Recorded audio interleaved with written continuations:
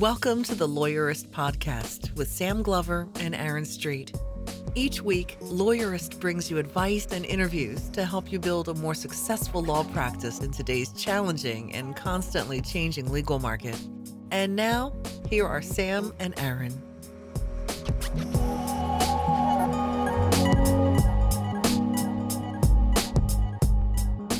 Hi, I'm Sam Glover. And I'm Aaron Street, and this is episode 157 of the Lawyerist Podcast, part of the Legal Talk Network. Today, we're talking with Shannon Salter about British Columbia's Civil Resolution Tribunal and how to build products for the public at large, similarly in the United States. Today's podcast is brought to you by LawPay, FreshBooks, and Ruby Receptionists.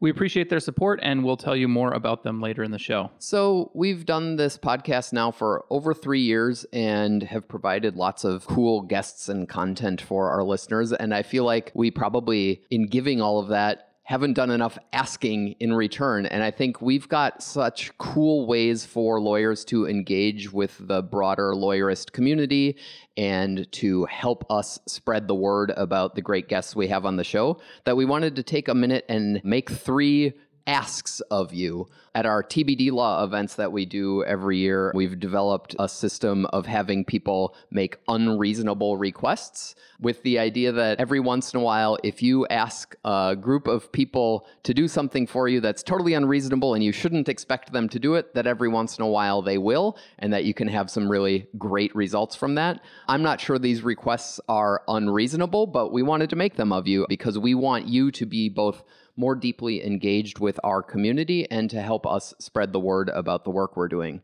Here are the 3 things we would love for you to do if you haven't already. Number 1 is to review this podcast in iTunes or Google Play, depending on where you listen to it. Those ratings and reviews both help us have a broader reach within those platforms, but also understand what people like about the show so that we can provide more of that. If you go to lawyerist.com/podcast, there's a big button there to click to review the show in one of those 2 platforms, and we would really appreciate it. Number 2, we have been building out several directories, portals with information about the kinds of technology products that lawyers need and use. We have a portal for law practice management software, virtual receptionists, credit card processors, timekeeping and billing software. And here's the thing, we really need your input on those portals. So please visit those pages and review the software or the services that you have tried and tell us what you like or don't like about it, because your input is vital to those pages. You can just go to lawyerist.com, click on the nav menu under topics, and you'll find those pages. Please find your software and leave a review. We'd really appreciate it. And really, not just the software you're currently using, but any product or service you've ever used. Even if you don't use it anymore because you don't like it or it doesn't work for you, those reviews are useful to other lawyers too. And so then our number 3 ask is, if you haven't already, we want you to join our community. Join the Lawyerist tribe by becoming an insider. And it's a free thing to join, but allows us to engage more deeply with you and understand the needs of your practice and your firm so that we can provide better support to you and so you can get to know other lawyers in our community. So to join the Insider, again, it's free. You just go to lawyerist.com/insider and you can check out. You'll get some access to free downloads, an invitation to a free Facebook group of some of our favorite people, and some other stuff. And it's free. And we'd really love to have you join the Lawyerist tribe as an insider. Okay, so those are our asks, and we'd really appreciate it. Doing this podcast is a lot of fun, and this is a great way that you can thank us for it. So we're going to hear briefly from Alexis Martinelli, who is going to make her case for why most small firm lawyers should consider launching estate planning practices. And after that sponsored interview, we'll have my conversation with Shannon Salter, which I think you'll love. And my name is Alexis Neely. I've been in private practice as a lawyer since 2000. I went out on my own in 2003 after working at Munger, Tolles & Olson as an associate attorney for 3 years, and realized that the traditional law business model is broken. So from 2003 to 2006, I created a new law business model serving families and small business owners in a new way and built $1 million practice while I was also raising my little kids and going going through divorce. And in my 4th year, worked in that practice just 2 to 3 days a week, still bringing in $1 million of revenue for that year while I wrote a best-selling book on legal planning for families and started doing a bunch of TV and really realized that I needed to teach this model to other lawyers, which is what I do today. Great. So, Alexis, you wanted to tell people that estate planning is the perfect practice area for most lawyers. I'm a little skeptical because you say even if lawyers have never considered it before, they should be doing estate planning. So why? Tell us why. Yeah, so there's really 2 reasons, 2 sides to this coin. The one is the impact that you can make on your community. I know that there are so many lawyers out there who are unfulfilled with the practice of law. They went to law school. They wanted to make a difference in their clients' lives. They wanted to make a great living. And then they came out of law school, and that's just not what's happening. They are tied to the billable hour, or they can't even get a job, or they're working way too much, or they have zero control over their schedule. And estate planning, or, by the way, they're not feeling as if they're really making a difference in their clients' lives. And estate planning actually solves all of those problems when done in the right way. Most lawyers are not doing estate planning in the right way, but when done in the right way, it actually makes a huge difference in your community. It is really exciting, and I know we didn't get that in law school. Most of our wills and trust teachers made it seem really boring and dry. It's not like that at all when you're doing it right. And you can have complete control over your schedule, and you can make a great living while you're doing it. And you can dial it up or dial it down. So you could have a small part-time practice working from home, totally virtually. You can have an office with multiple attorneys in it, like I did. I today have a virtual practice. I don't have a big office anymore.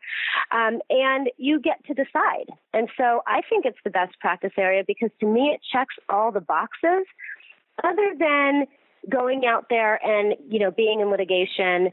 But I tried out the litigation thing, and while I liked it, I didn't like having to be in depositions until 11 o'clock at night, and I didn't like dealing with adversarial opposing counsel, and I didn't like the woman that I had to be in order to be a great litigator, whereas I really love the woman I get to be being an estate planning lawyer. Okay, so I'm guessing the reasons that you gave for why people ought to try estate planning don't necessarily resemble all of the estate planners' practices who might be listening or people who dabble in wills and trusts. So what are the mistakes they're making? Yeah, so the big mistakes that most estate planning lawyers are making is that they are doing estate planning the way that we were taught in law school, which is forms and documents. And you're right, doing it that way, it does pretty much suck. And not only does it suck for you, but it sucks for your clients too. And I learned this firsthand when I saw a number of failed estate plans throughout my own life, starting with my father-in-law, who spent $3,000 on an estate plan when I was in law school. He died, and we were stuck dealing with the probate court and his ex-wife. And I thought for sure his lawyer must have committed malpractice. And then I go to work at one of the biggest law firms in the country and find out, nope, this is actually common practice. And then I survey lawyers throughout the country who are doing estate planning. I find out, nope, this is common practice. And that's when I really began to discover that most estate planning lawyers or most lawyers who are doing wills and trusts, even just dabbling in it, are actually failing their clients. And by the way, they're also failing themselves, Sam, because it's not a great way to practice law. You know you're not really making a difference. You know that what you're providing is nothing more than somebody could go online today and do themselves on, one of the big document providing services, Rocket Lawyer, LegalZoom. There's, so many of them today. So that is not a way to love your law practice serving families or small business owners, but there is a way that you can do it. And it just requires you to shift the way that you look at what you're doing for your clients and how you're doing it. And then you get to serve families and business owners in your community in a way that has them give you gifts, refer you to all their friends, family, clients, and colleagues, be so happy to be working with you. And that's pretty rare for us as lawyers. And so when you do it right, it's actually feels really good to you, feels really good to your clients, and lets you have control over your schedule and make as much or as little money as you want. So if you'd like to learn more about how Alexis thinks you ought to be building your estate planning practice, or if you're curious and you want to learn how, you can visit estateplanningsrules.com. That's estateplanningsrules.com to learn more and download a white paper that will introduce you to it. Thanks, Alexis. You're so welcome.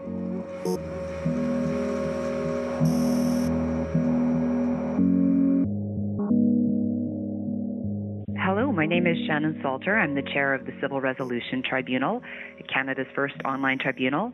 And by way of training, I'm a lawyer and have a history of sitting on administrative tribunals as a decision maker, and also previous to that, practicing civil litigation at a Vancouver firm. Wow. I'm so excited to have you here. And quickly, shout out to Spencer Keys, who is a BC lawyer who I believe you know, who listened to our podcast with Professor Ben Barton and said, Sam, you've got to interview Shannon Salter. And so here we are. Yes, thank you, Spencer. So I have lots of questions, but I think we should probably just start with what is the Civil Dispute Resolution Tribunal? Is it CRT? Is that what we can call it? We can call it the CRT, yes. It's the Civil Resolution Tribunal. So what is it? So the CRT is the first online tribunal in Canada, and as far as we knew, the first one in the world as well. What it is an administrative tribunal. We've got hundreds of them here in Canada. Each of them have responsibility under legislation for particular kinds of disputes or decisions that need to be made. I think in the U.S. you would call these administrative courts. In Canada, they're not courts, but they are part of the public justice system. So the result of somebody who has a dispute that comes to the CRT, at the end of the dispute resolution process, they get a tribunal order that's enforceable as a court order. So the CRT has jurisdiction over two kinds of disputes right now. The first are everyday neighbor disputes that happen in condominium buildings, and the secondary of disputes are small claims, $5,000 or under. And small claims, as you probably are familiar with, are your everyday kind of consumer disputes, debt, contract, personal injury issues, that kind of thing. So the significance of the tribunal part is that this was legislatively created, not court created. That's right. And one of the things that makes the CRT distinct compared to other online dispute resolution projects around the world, or ODR projects, are that it is the first one that's publicly integrated into the justice system. So you see a lot of ODR projects like Modria and others that were really the product of for-profit corporations or not-for-profit organizations, rather. Yeah. And they operated outside the public justice system to provide people with an alternative to that justice system. And that's been really valuable in all kinds of ways. But in my view, really the potential to really transform the justice system requires that online dispute resolution and modernization happen within the public justice system. So, I mean, small claim courts are things that we're all familiar with, and it sounds very similar. But is it purely optional, or is it the kind of thing where if you want to bring a small claim, the court is going to either demand or strongly encourage you to go through the CRT first? So the CRT is mandatory for the kinds of disputes within its jurisdiction. Oh. So if you have a neighbor dispute in a condominium in BC, or you have a small claims dispute, $5,000 or under, you have to come to the CRT unless the court gives you an exemption on a case-by-case basis. That hasn't really happened so far yet. So we have exclusive jurisdiction over all of those kinds of disputes in British Columbia.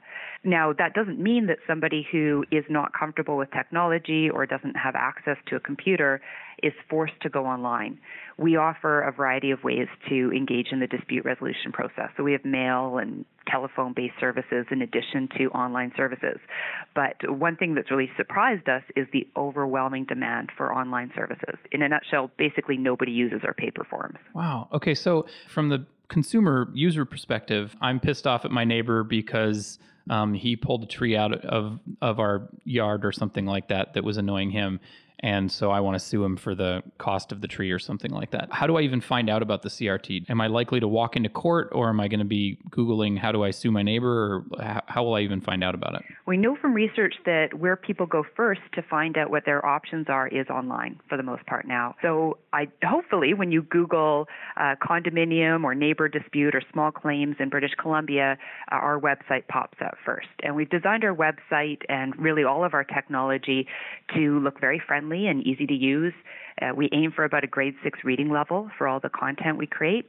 And so somebody who comes to our website with that kind of issue, first, before they file a claim, has to go through something called the Solution Explorer, which is a guided pathway or expert system, which is just a tech way of saying it's an integrated, interactive questionnaire. So we spend a little bit of time first with people, or at least our computer system does, helping them to better understand their legal problem and to give them plain language legal information upfront, as well as some self-help tools like template letters that they can use to, for example, send their neighbor a letter outlining their position and offering to resolve the dispute somehow. Without even going through the CRT or any other court. Exactly. And this is important for a few reasons. One is that we know that for most people, they will not see a lawyer for these kinds of issues, and they may feel very much wronged, but in fact may not have a legal issue. In the sense they may have a problem, but not a legal issue. Well, and even if they do, it's way easier to just resolve it. Exactly. So the goal of the Solution Explorer, which is basically, we ask you what your problem is, and you select from options, and then that tells us what kind of information or what kind of question to ask you next. And what it does is allows us to get a pretty high degree of granularity for people's problems. So if you ask people questions online and you take their answers, it lets you give them very targeted bits of legal information, as well as really targeted tools. So the template letter I talked to you about before that you can send your neighbor happens at the end of having asked some questions and received some answers from the user. And that information is used to populate the template letter, for example. So we want to give people those tools up front so that ideally, as you say, they never even file a dispute with us. Yeah. But even if they have to, our hope is that by having that upfront legal information, they can take a more rational or reasonable position in terms of what their next step should be. Is it worth filing a claim? If it is worth filing a claim, what should my position be in the mediation phase, which we haven't talked about yet, but is really the core of the CRT, is collaborative dispute resolution. So I want to talk about that, but one thing struck me while we were talking about how do people find it and they arrive at it.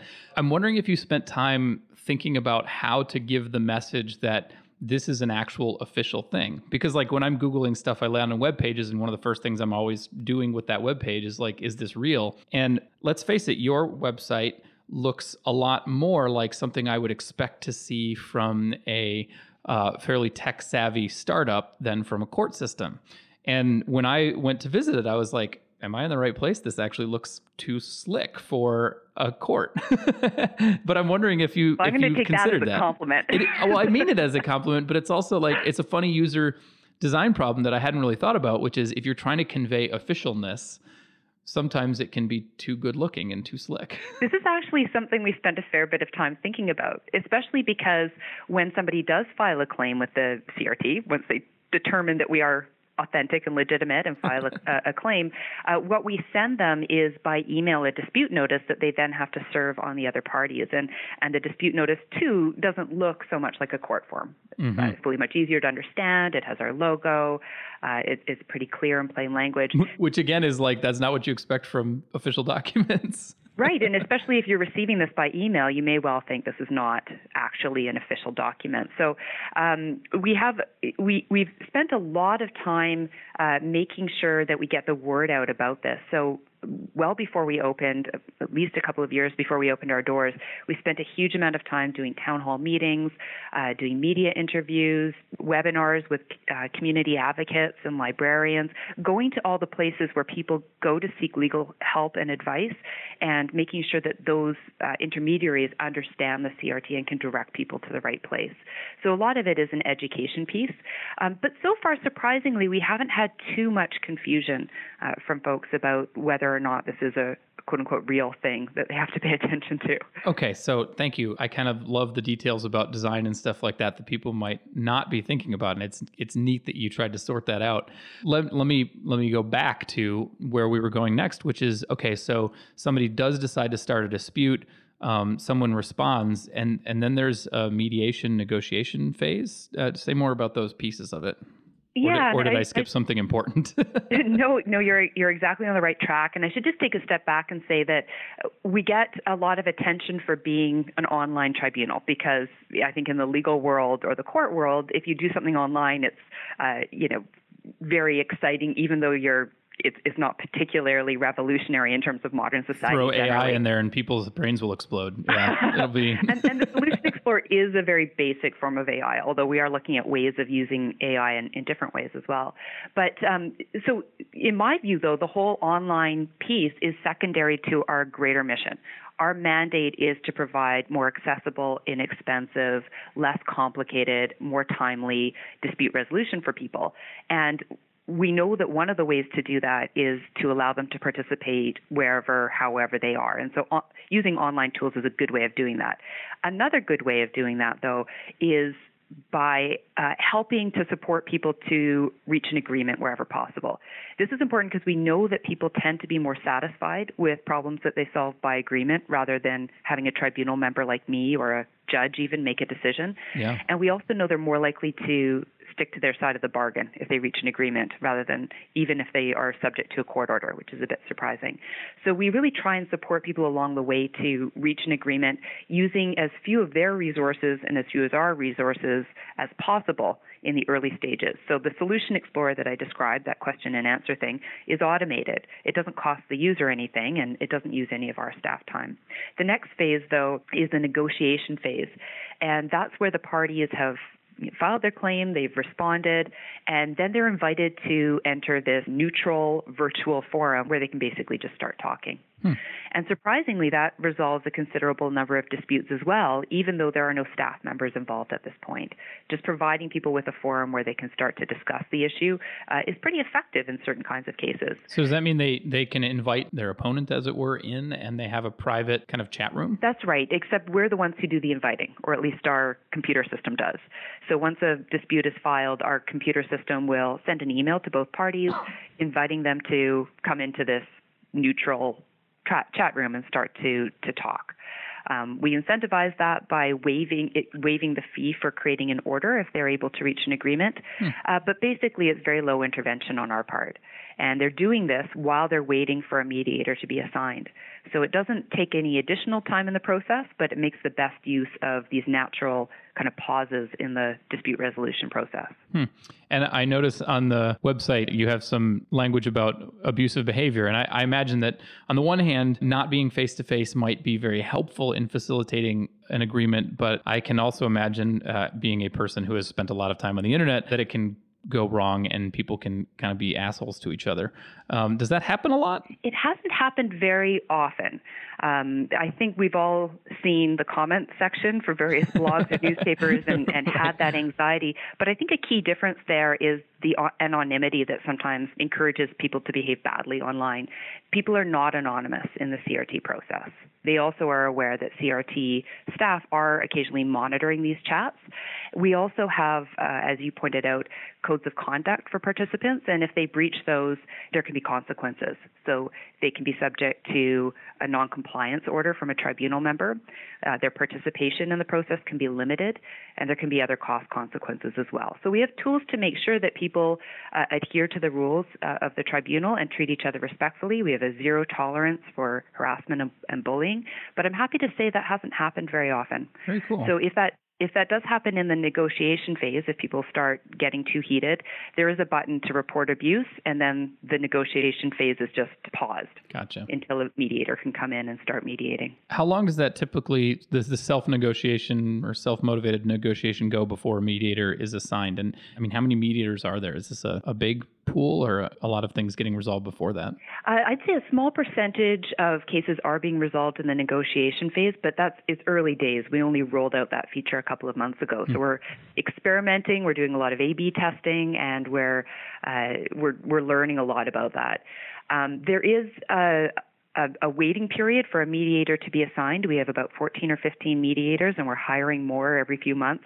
But people do need to wait typically about 4 or 5 weeks for a mediator to be assigned. We call them facilitators in our world. And once the facilitator is assigned, that person will go in and start communicating with the parties. And it's very, very flexible.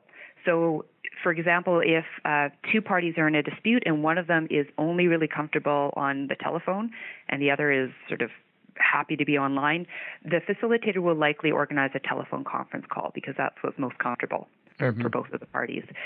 Similarly, the facilitator can accommodate all kinds of different schedules. So if you have a single parent who has a day job and kids and is only really available to respond or work on a dispute in the evening, and they're in a dispute with a shift worker who has a totally different schedule, that's fine. That's one of the ways that using online tools offers people more accessibility and flexibility because people can go in and respond when they need to. So the mediation there might happen through our online portal or through email. So I was going to ask you about the technology that powers this, and it sounds like it is mostly a communications platform. Does that sound right? That's certainly one of its functions. It's also a case management platform. It has this artificial intelligence component. Pulling back the curtains, the CRT software is built on Salesforce.com. Huh. I'm not sure if you're familiar with Salesforce, but yeah, definitely. For your listeners who may not be, it's a customer management database software. It's designed primarily for e-retailers. But if you think about it, the kind of information that you need to collect in that context isn't that different from what a court needs to collect for a case management system, right? You've got names and addresses and file details and documents that need to be attached. You have tasks that you need to create for staff members. So that's the cloud-based software that powers the CRT. And then what the Ministry of Justice in British Columbia has procured to build, and this is pretty much entirely built now, is two lightweight pieces or web applications that integrate with Salesforce. One powers that Solution Explorer question and answer platform I talked about earlier. And the other one, as you say, has a big communications function. It includes our online intake form, different tools for citizens to take different steps in the life of their claim. It includes evidence handling, case management functions, the negotiation platform, that kind of thing. So is this something that you're constantly developing, or was this built and now you're using it and at some point in the future you'll do an update? No, we use an agile development process, and so it's never going to end probably. And I think that's a good thing. Yeah, so absolutely.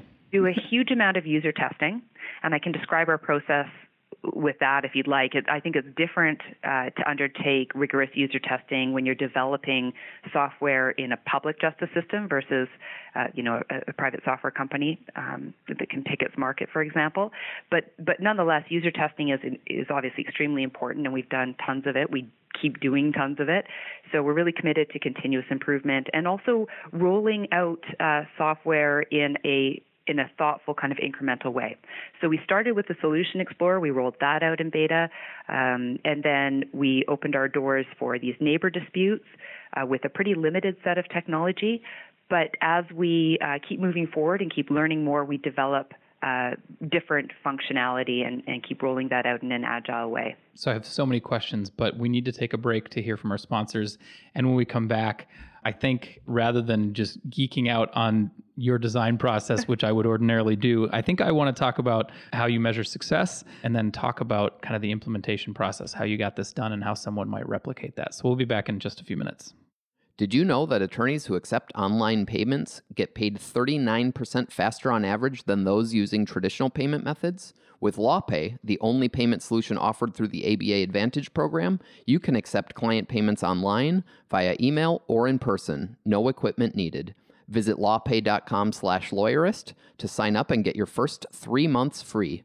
Trust the only payment solution developed for attorneys and recommended by 47 state bars. LawPay. Being a self-employed lawyer is hard enough, which is why dealing with your day-to-day paperwork on top of it all shouldn't have to be.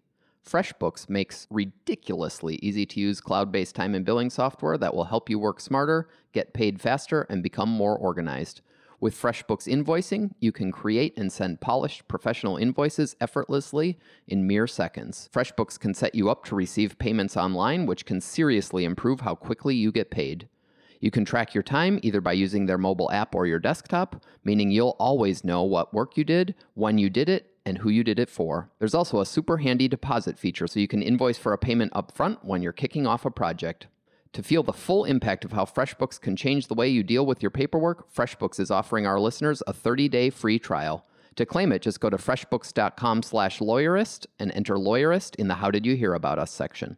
Ruby Receptionist is a live, remote receptionist service that is dedicated to helping lawyers win clients and build trust one happy caller at a time. From their offices in Portland, Oregon, Ruby's friendly, professional receptionists ensure exceptional client experiences by answering calls live in English or Spanish, transferring calls, taking messages, collecting new client intake, addressing common questions, making outbound calls for you, and more, just like an in-house receptionist at a fraction of the cost.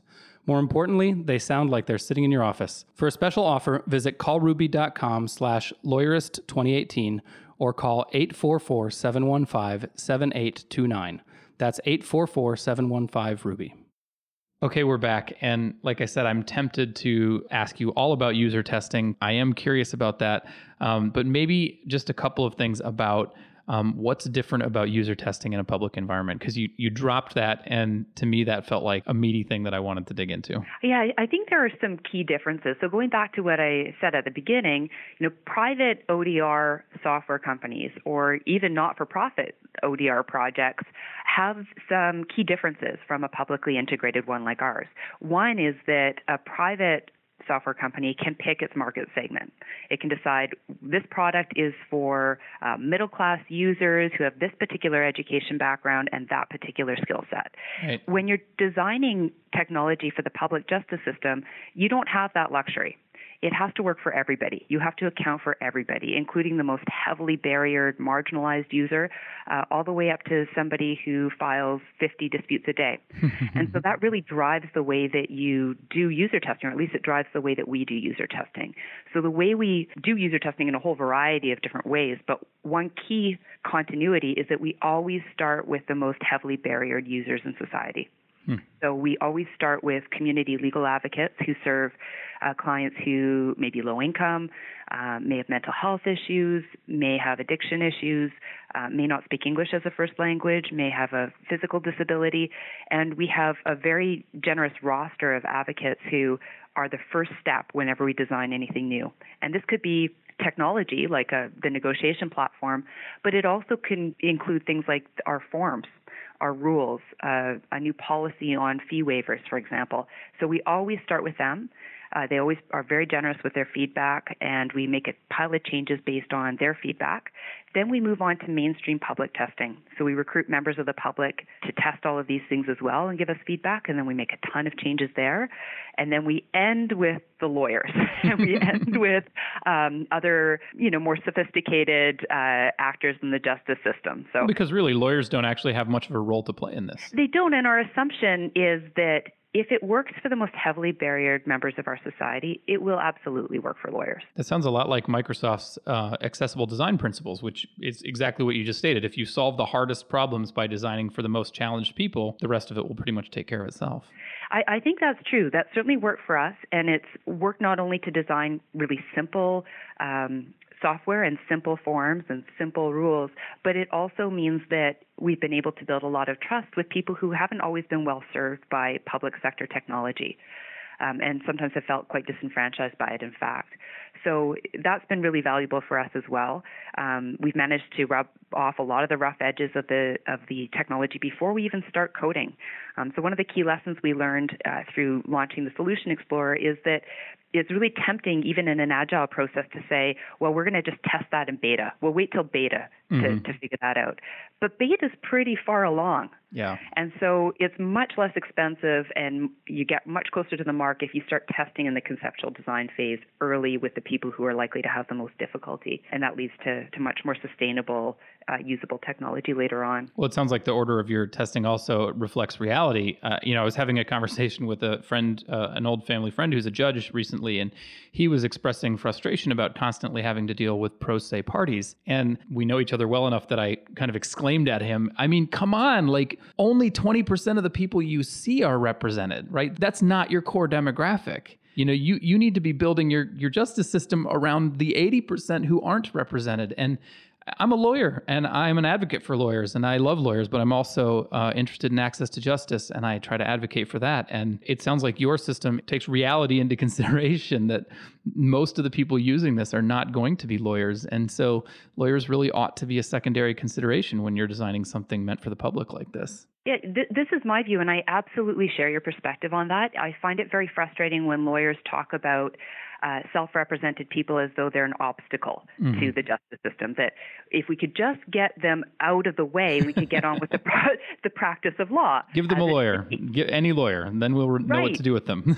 Right, but as you recognize, that's not the reality. And it's increasingly not the reality. And moreover, the justice system actually belongs to those people, and they're entitled to use it. And it's not their fault that they come into courthouses and don't understand the rules or the Latin or the order or the even where to go. Those are design problems, but it's not their fault. They're not there voluntarily, most of them. They wouldn't choose necessarily to do this. We know it's extremely stressful. So our view is, isn't it our responsibility to build the justice system around the people to whom it belongs? To go to where they are, to understand that people have a bundle of abilities and skills and challenges and limitations, and to account for all of that while bringing the justice system to them. Sometimes that's a physical place. We have big rural areas in British Columbia, as you do in many states in the U.S. as well. And so physically it's hard to get to a courthouse for some people. Yeah. But there's other challenges as well, as we've discussed. So it's exactly, that's exactly our perspective, is that the justice system belongs to the public. It's our job as a public justice entity to build it around their needs and to make it accessible. And that's what we do through human-centered design. Well, and if it's not clear to listeners who are private lawyers and are wondering if I've just thrown them under the bus, this is the exact same design process that you need to go through in your own practices. As Shannon said a minute ago, a private firm gets to choose their target demographic, which private lawyers do too, but then you have to design for it, and you take your demographic as you find it, and you have to build something for them. I'm now at risk of spending the next hour geeking out with you about design and things, and so I would happily go with you down that rabbit hole. Well, let me switch gears and ask you about success, and especially because of the way you're doing this, I'm confident that you have been setting targets and trying to assess whether you're getting to them. But when you started out, how were you going to measure success, and how has it measured up?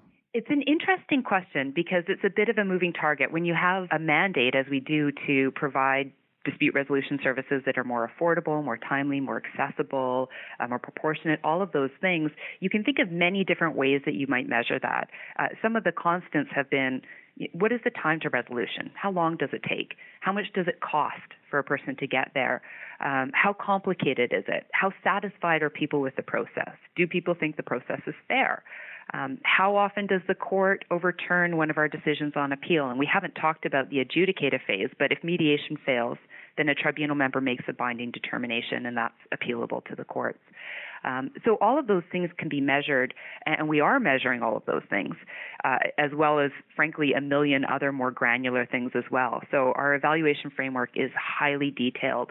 But I think the key indicators, one of the most important key indicators for me is how do people feel when they're going through the process? If you're designing around the public, and the key is that they are confident in the process and that they think that they've been treated fairly and they understand what they've been asked to do, I think we're making a pretty big leap forward in terms of access to justice. So we collect all kinds of qualitative data and quantitative data. Some of the qualitative data we collect are through user satisfaction surveys, and this is not something that's typically done in courts or tribunals here.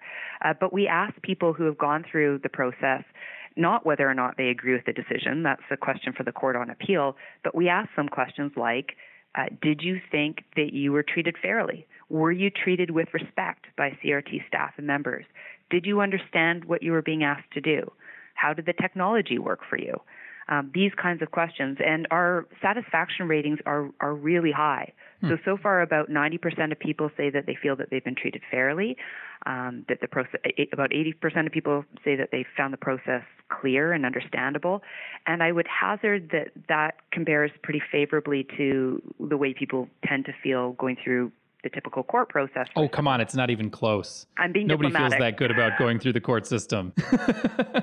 But so I guess my point is the technology is great because it allows you to collect all kinds of data, and we use that and analyze that, and there's a story to tell there as well. But I think just as important is the qualitative data, because that affects people's confidence in the administration of justice, whether they feel that, in a nutshell, they got a fair shake or not, even if they disagree with the outcome.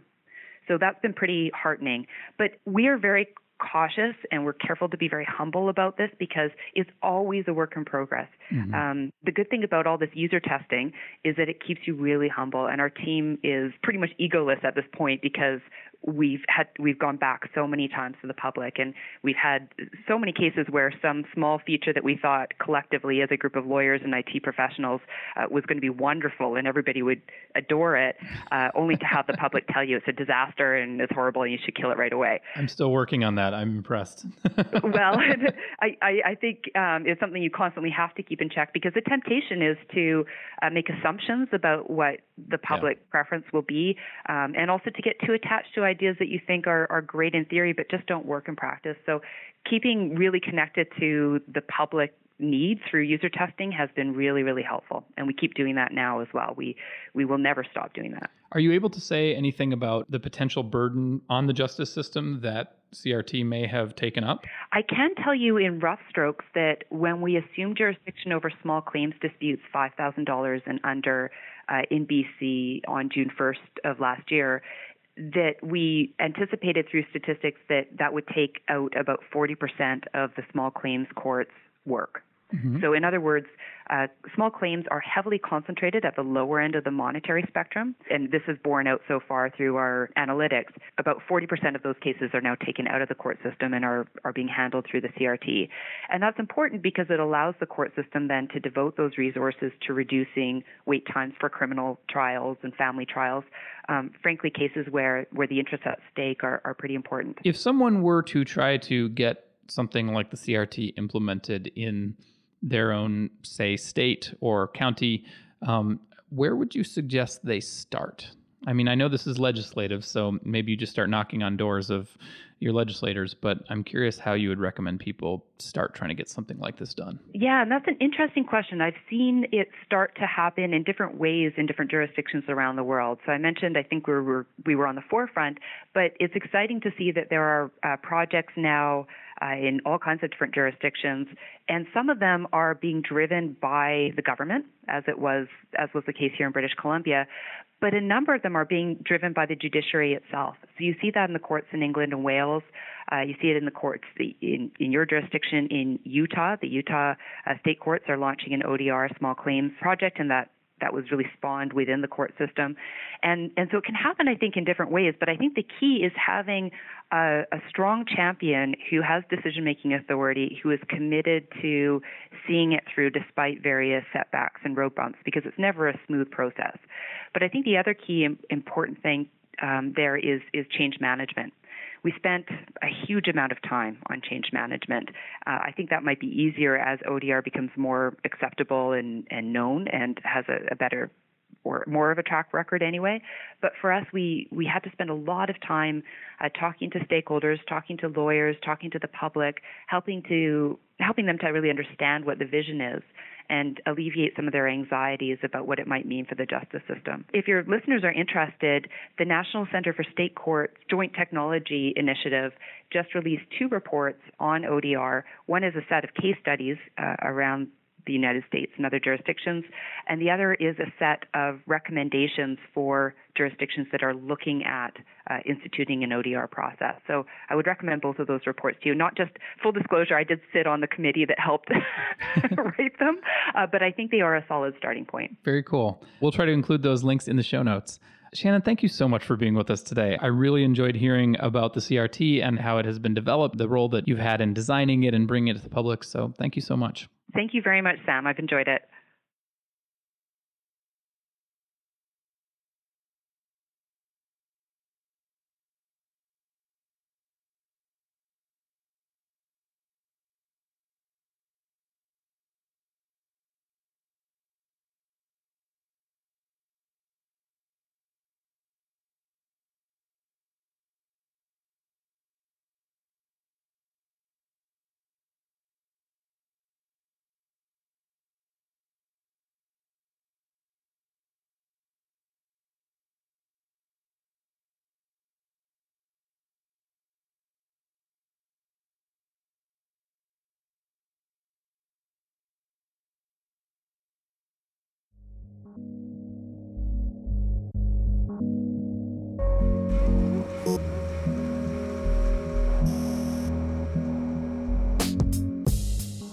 Make sure to catch next week's episode of the Lawyerist podcast by subscribing to the show in your favorite podcast app. And please leave a rating to help other people find our show. You can find the notes for today's episode on lawyerist.com/podcast. The views expressed by the participants are their own and are not endorsed by Legal Talk Network. Nothing said in this podcast is legal advice for you.